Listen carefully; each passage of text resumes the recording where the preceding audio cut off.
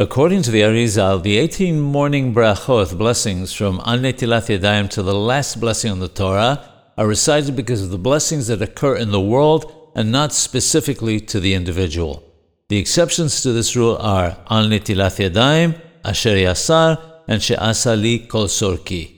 The latter is not recited on Tisha B'Av or Yom Kippur, since no one wears shoes on those days. This is the custom of Sephardim and some Ashkenazim, not to recite She'asa li kol Sorki on those fast days. It was also the custom of the Gaon of Vilna. However, he recited the blessing at night when the fast was over, when he wore his shoes. The Ben Ish Hai comments that according to the Kabbalah, this blessing should not be recited at night, and rules in Rab Pe'alim that it should not be recited at all on those fast days.